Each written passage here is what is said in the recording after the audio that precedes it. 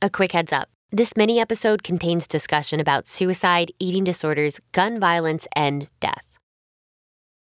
You're listening to For the Love of Climbing podcast. This is not a climbing podcast. Well, sorta. This is a funny, sad, and somewhat uncomfortable podcast about choosing vulnerability and talking openly about our pain. This podcast is presented by Patagonia. Here's the show.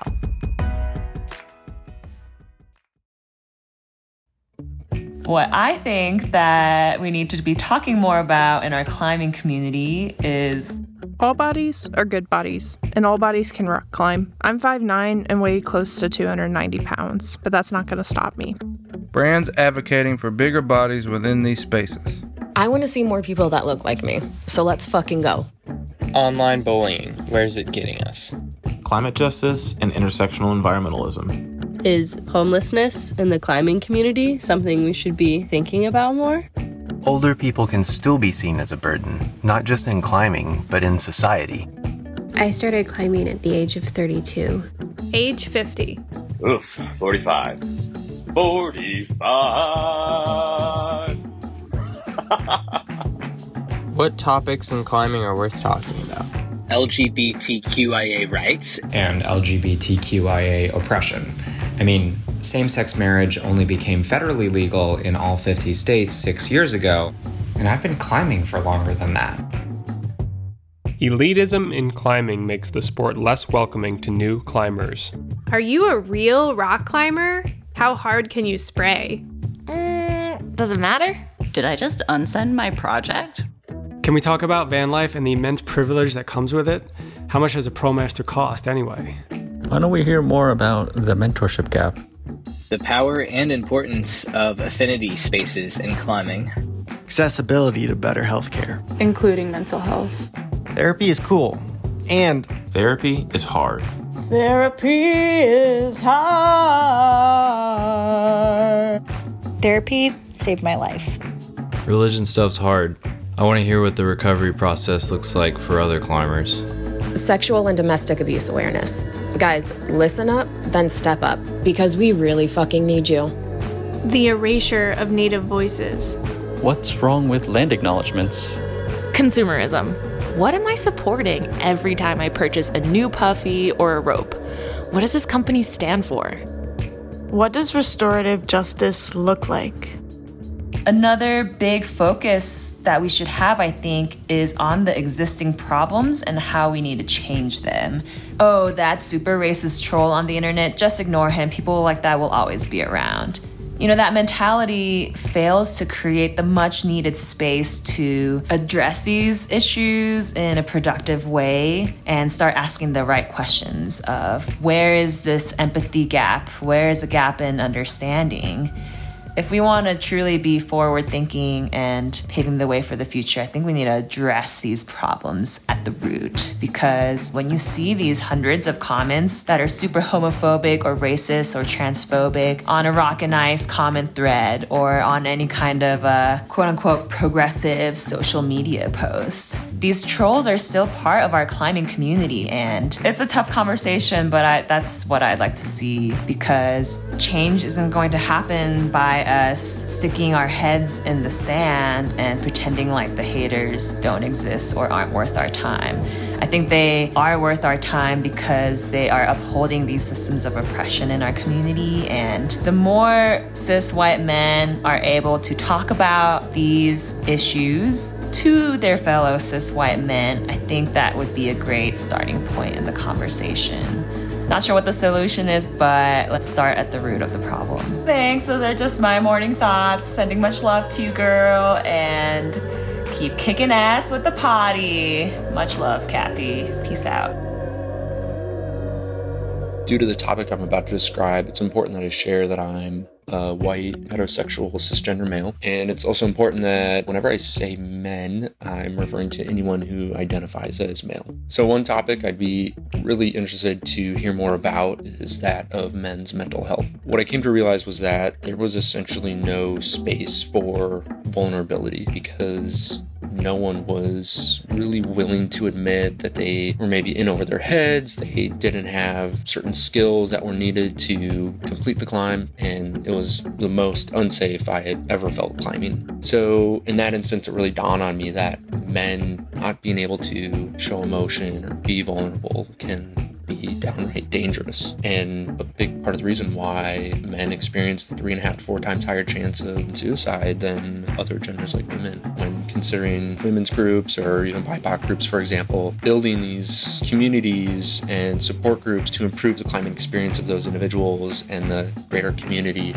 And oftentimes why they're creating these safe, welcoming spaces is based on the patriarchal, male-biased nature of this sport. But it seems that men are pretty much the only group not trying to improve ourselves and thereby improving the climbing community. And this can put a lot of the responsibility on the groups that I see as essentially victims of the culture to improve it. And I think I know there's a lot of men that recognize individuals are underrepresented in the climbing community, and those men want to help, but maybe some of us can't help others until we help and improve ourselves. Men need to acknowledge that we have a responsibility, and by developing these skills, we'll not only be helping those individuals, but can help the greater climbing community at large make for a more welcoming and safer space in certain settings, at the gym or at the crag, for everyone.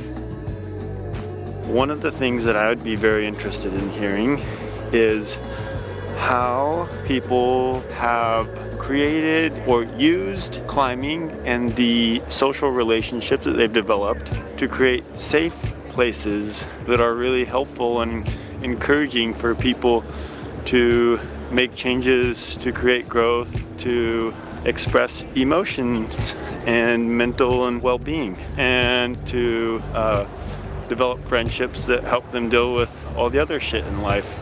And I think it would be amazing to hear someone's story who has successfully helped others negotiate that.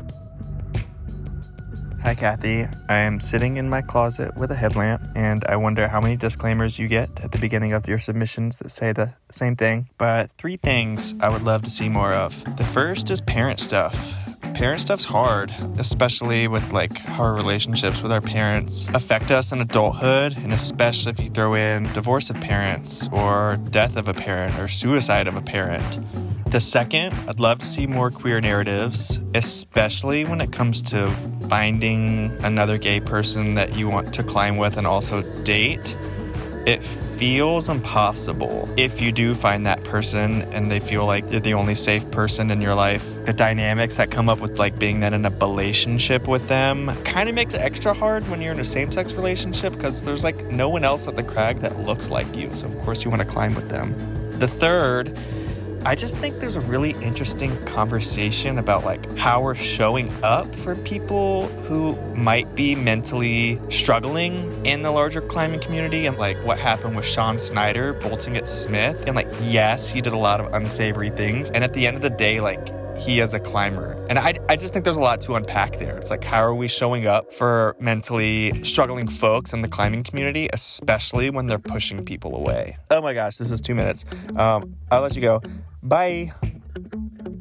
For us lifers, climbing has been the organizing principle of our lives.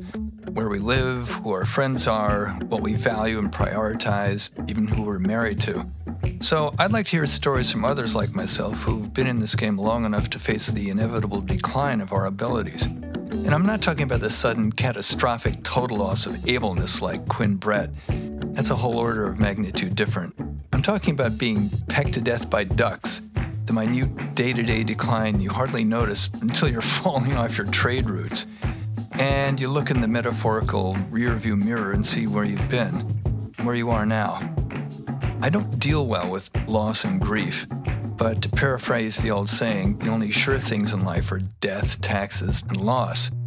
So maybe there's some inspirational stories out there about how some people have learned to be more at peace with it. And I don't mean stories about how someone found, quote, something other than climbing, as suggested to me by well-meaning relatives who don't have an inkling of how compelling climbing is and how everything else pales beside it. or how someone discovered meditation or religion or drugs or whatever. I mean stories by people who've looked that loss squarely in the face like any other dicey and possibly fatal lead, and how they dealt with it. We asked you what topics you want to hear more of in 2022. Here's what we've got coming up this season. And to the person who said that this podcast is kinda sad, these stories tell like a punch to the gut because life can be full of sucker punches. And it doesn't mean that you stop breathing. In fact, the whole point is that you get up, learn something, pass on whatever slice of happiness or nugget of wisdom to others, and move forward. Because there's always hope on the other side. Yeah, I think I've just always believed that Alex could be this person, and she is finally getting there.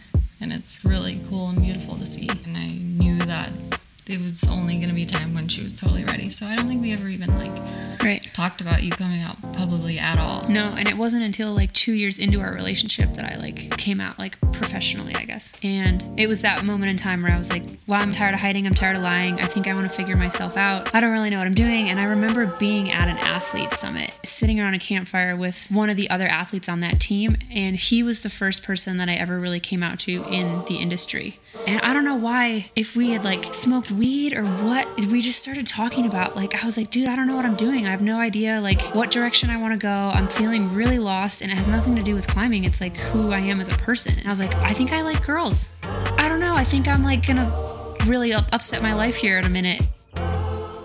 After I had my leg amputated, the short form is that I had a few prosthetic legs. They were still better than my actual leg that I had that was causing me a lot of pain, but I still wasn't reaching the level that I wanted to reach. And that's your quality of life at the end of the day, and I wasn't going to settle until I had the quality of life I knew I could have. So yeah, I basically just devoted the last 10 years of my life to bring together people that have a similar vision and mission for what we're looking to do with the business, but then also that we share something, so deeply rooted at the same time as well. Helping people, and then also, just the simple act of climbing rocks, which, means so much and means so little all at the same time. I'm feeling strong self-preservation right now, and I'm walking down this kind of sketchy descent with a guy who was just at the top of the cliff contemplating jumping off. But this guy seemed like his family was gone, they didn't want anything to do with him, and I think that's sort of the difference for people, right? When you have a support system and a community of family and friends around you, I think you're pretty bulletproof against that stuff. But I think when you feel alone and that you don't have anybody else, that seems like the only way out for some people. I think very recently we've started talking more about mental health, but I don't think we really know how to talk about depression because people carry it in so many different ways. But I do appreciate that term died by instead of committed, because Chris was really struggling, and sometimes I still feel really mad at him, but I just try to remember that he was sick, just not in the way that we're so used to people being sick. I think that therapy, access to good therapists should be at the forefront for everybody, if not even, dare I say, requirement. I wasn't in too deep yet, and I was like, if I continue down this path, I'm going to get to a point where it might be irreversible. I could get injured, I could get shot at. We had been in street brawls and witnessed people next to me get shot, because someone from the other group had pulled out a gun, and so this is bad. I never envisioned this. So I posted something the other day on International Day Against Homophobia and Transphobia. And it was a photo of me and Brie kissing, and it was the first kiss photo I've ever posted. And I was like, oh God, am I gonna do this? I don't even like looking at kissing photos. I just think it's weird. So I was like, whatever, fuck it. And so I posted it, and everyone was like, this is so awesome. And then I just my followers tanked. And I was like, oh, crazy. Who did you think you were following? Yeah, I think I lost at least 1,000 followers. And then I've gained them back in a completely different way. It's all probably gay followers now, which, welcome. I think you hit it spot on with the double-edged sword. I never came out on Instagram, I don't think, but I don't think I ever needed to. But I mean, something that I did do. It would have been nice for me to know when I slid into your DMs. I bet you did know. Yeah. Okay. No, No, she just had all these posts that I was like, is she dating her? Oh, no, they're just really good friends, I think. Is she dating her? Is she... No, I didn't know. I think I took a bit of a risk.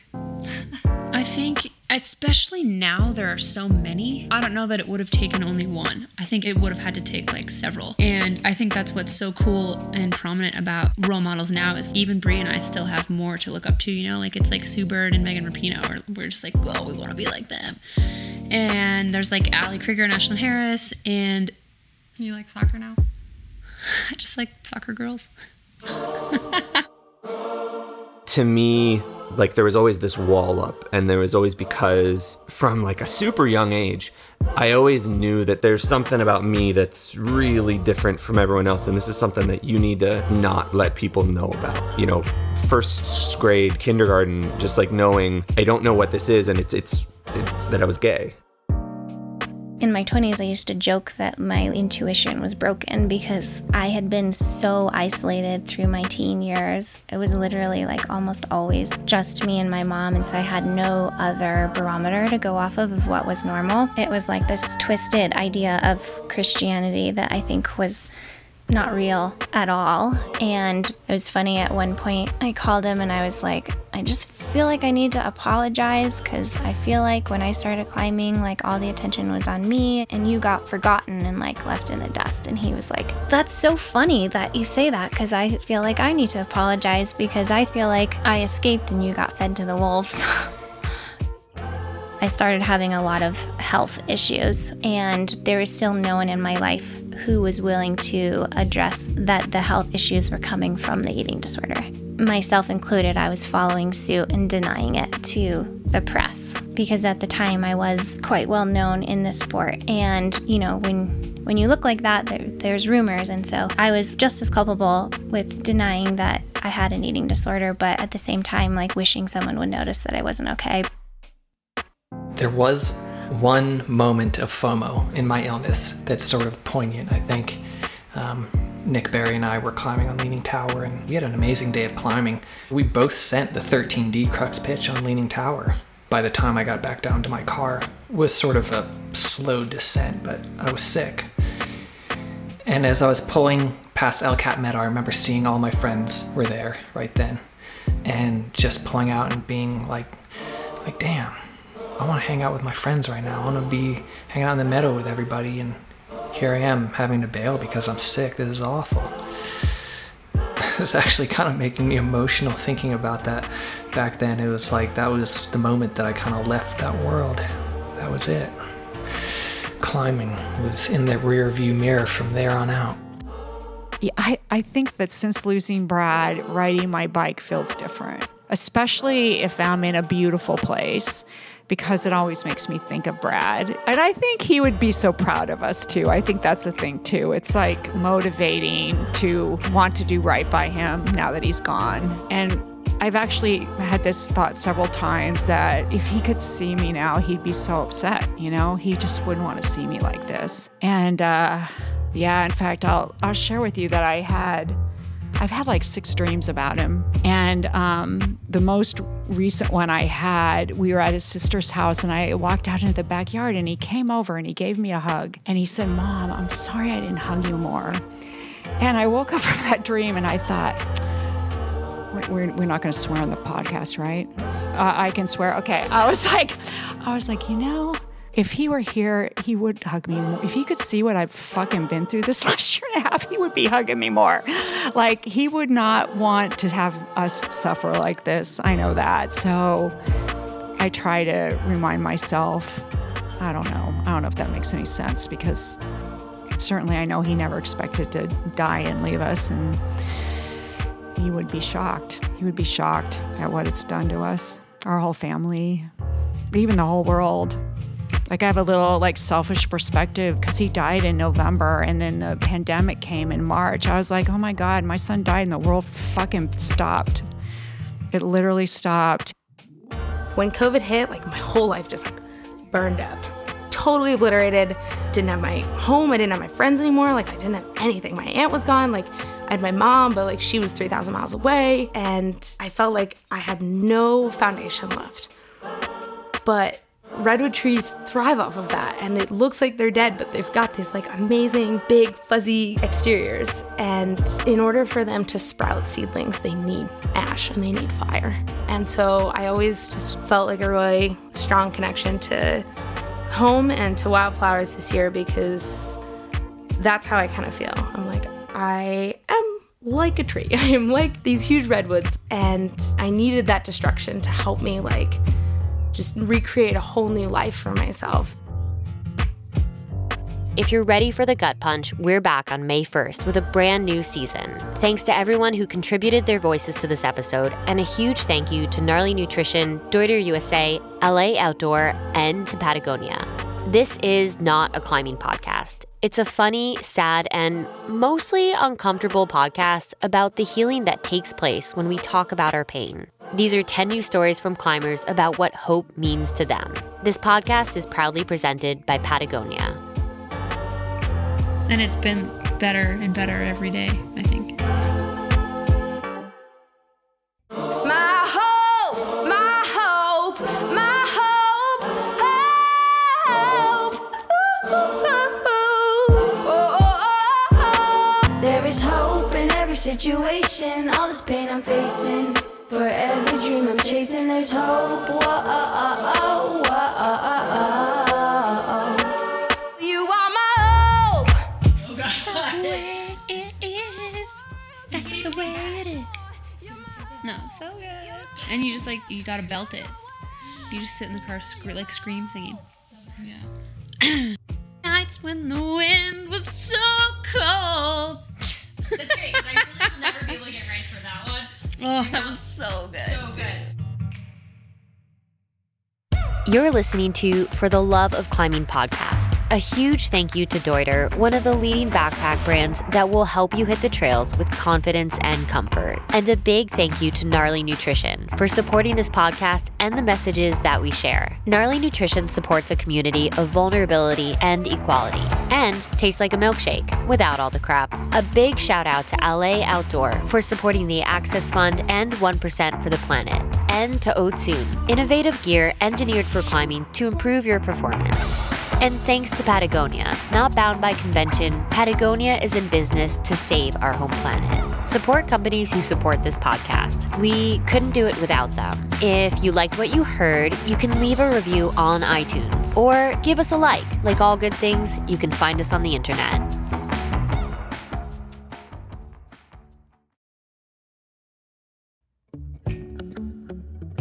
Therapy. It's hard. Therapy is hard. That squirrel almost fell out of a tree. Therapy is hard. That squirrel should go to therapy. But therapy is hard. Homelessness is something we should be considering. I don't want to be homeless. I don't think we should consider that. Well, homelessness. It's, I get that. Just keep going. I've said it too many times now. Just It's sounding weird in my mouth. Homelessness. Say it more as a statement, not a question. Homelessness. Just, it's too hard now. I've said it too many times. 45. 45. 45. 45. 45. Oof, 45. Like better accessibility to better healthcare. Bad. Accessibility to better healthcare. We love you. Not giggle. Accessibility to better healthcare. That's not a conversation. Accessibility to better healthcare. Accessibility to better healthcare. Accessibility to better healthcare. Accessibility to better healthcare. Accessibility to better healthcare. Accessibility to better healthcare. Healthcare. Homelessness. Homelessness. The listness at the end. Homelessness. Stop it. Get out of here. Kathy, we love you very much. I'm sorry if this is kind of a shit show. Love you. We can do it again. We might need more coaching. We're happy just as many times as we need to, but turns out pretty bad at this. Brands advocating for bigger bodies within these spaces. We love you, Kathy. Okay, so am I like indignant, or you're recording this whole time that I'm just muttering away? Climate justice and intersectional and blah, blah, blah, blah. And therapy. Consumerism. What am I supporting every time I purchase a new puffy or a rope? What does this company stand for? What does this company stand for? Okay, now Russian. That's not me. That's Chris. No, I don't. What? I don't know. That's you. Get out of here. Get over there. You know, when the game's on the line, the hero wants the ball, and you just punt it. Russian. If you want direction, let me know. Me. Ett nya problem var går ut på vanlife. It's очень... No, don't use that. No. Therapy is cool and therapy is hard. Therapy is cool and therapy hard. Therapy is cool and therapy is hard. Therapy is cool and therapy is hard. Okay, do it a different way. Therapy! Not like that. Just do it different, but with the more emphasis on the and. Therapy is cool and therapy is hard. Do you have another voice? Therapy is cool. Oh, wait. Therapy is hard. Man.